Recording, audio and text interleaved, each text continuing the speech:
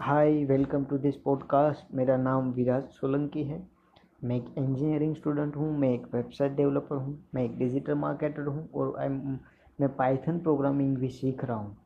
तो मैंने ये फर्स्ट एपिसोड बन रहा है ये पॉडकास्ट का। तो मैंने अभी तक पॉडकास्ट का कोई नाम नहीं सोचा है और मैंने कोई इंडस्ट्री या सेगमेंट नहीं सोचा है, नीश जिसे हम बोलते हैं वो नहीं सोचा है पॉडकास्ट की।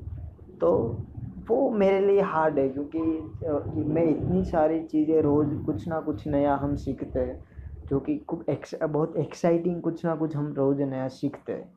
तो फिर कुछ लाइक कोई पर्टिकुलर चीज़ के बारे में बात करना, कोई एक सेगमेंट के बारे में बात करना, वो मेरे लिए एक इनजस्टिस होगा, वो मेरे लिए हार्ड है। तो मैंने सोचा है कि ये पॉडकास्ट मैं बहुत ही जनरल पर्पज़ रखूँगा, जहाँ पे मैं मेरे एक्सपीरियंस, मेरे एक्सपेरिमेंट्स, मेरे लर्निंग्स, जो भी मैं नया नया कुछ सीख रहा हूँ, वो मैं शेयर करूँगा।